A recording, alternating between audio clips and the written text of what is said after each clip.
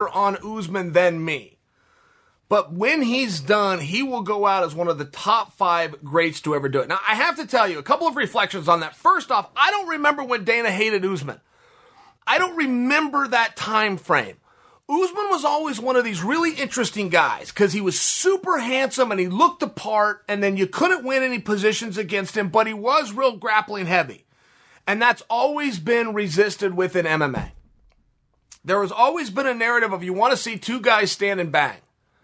Until you see 2 guys stand and bang, and then you complain that there was no grappling. But it's one of these things that's just always been. They even got names for wet blanket. You're going to cover him like a wet blanket. I mean, it's just one of these things that has been around forever that largely came from a resentment, historically speaking, from the grappling heavy guy who was able to get position and win a fight. It just like infuriated the fight world. The taekwondos and the boxing and the kickboxing, all these different things in the world were so offended. The karates, they were so upset that this guy that we never even considered a martial artist can come in and beat any martial artist. So it dates back. And I do recall, because I don't remember Dana ever having something against Usman. I don't remember ever that comment being made.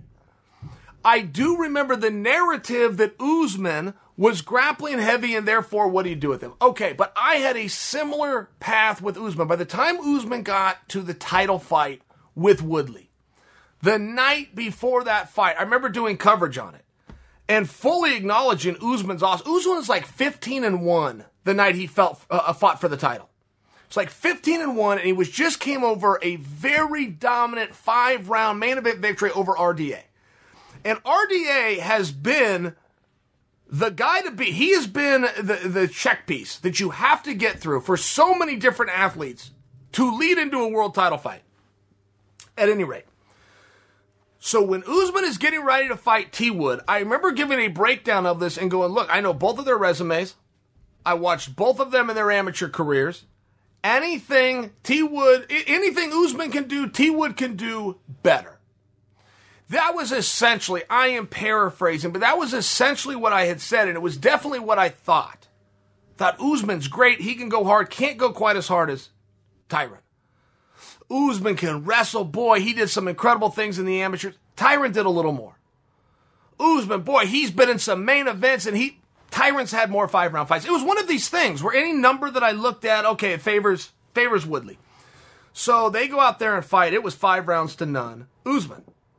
And I interviewed Usman after the fight. And he comes up, he looks like $1 million. You know, he's got the cool jacket on. I want to say he had the sunglasses on. And he comes and he sits down. I'm already in the chair. And he comes and he sits down. And he never looks at me. And I said, hey, man, congrats. I looked over at him. He said, yeah, thanks. And he doesn't look at me. And I said, is there something going on here? And he said, man, I heard some of the things you said this week. Sound like you got a little heat on it. And he's still not looking. He's looking this way, and I'm looking right at him. I'm trying to enjoy his moment. It's his moment. But just getting to be around the guy, right? At some level, I'm trying to enjoy this moment too. And I said, Usman, I went to bed last night thinking you were the second baddest dude alive. I go to bed tonight knowing you were the baddest dude alive. Neither one of those is an insult. And he just stares straight, and he turns to me, and he shakes my hand, and he goes, you're right. He goes, you're right about that. And I swear, like, our relationship changed. I'm glad that we had that moment. I'm glad he said what he had to say to me, but I'm glad I got to say my piece back. I bring that to you because, though I don't remember Dana ever having heat with Usman, I just don't remember that. I can also internalize where I thought what we were seeing with Usman is something we had seen many other times from many other guys. It also took a while to realize the greatness.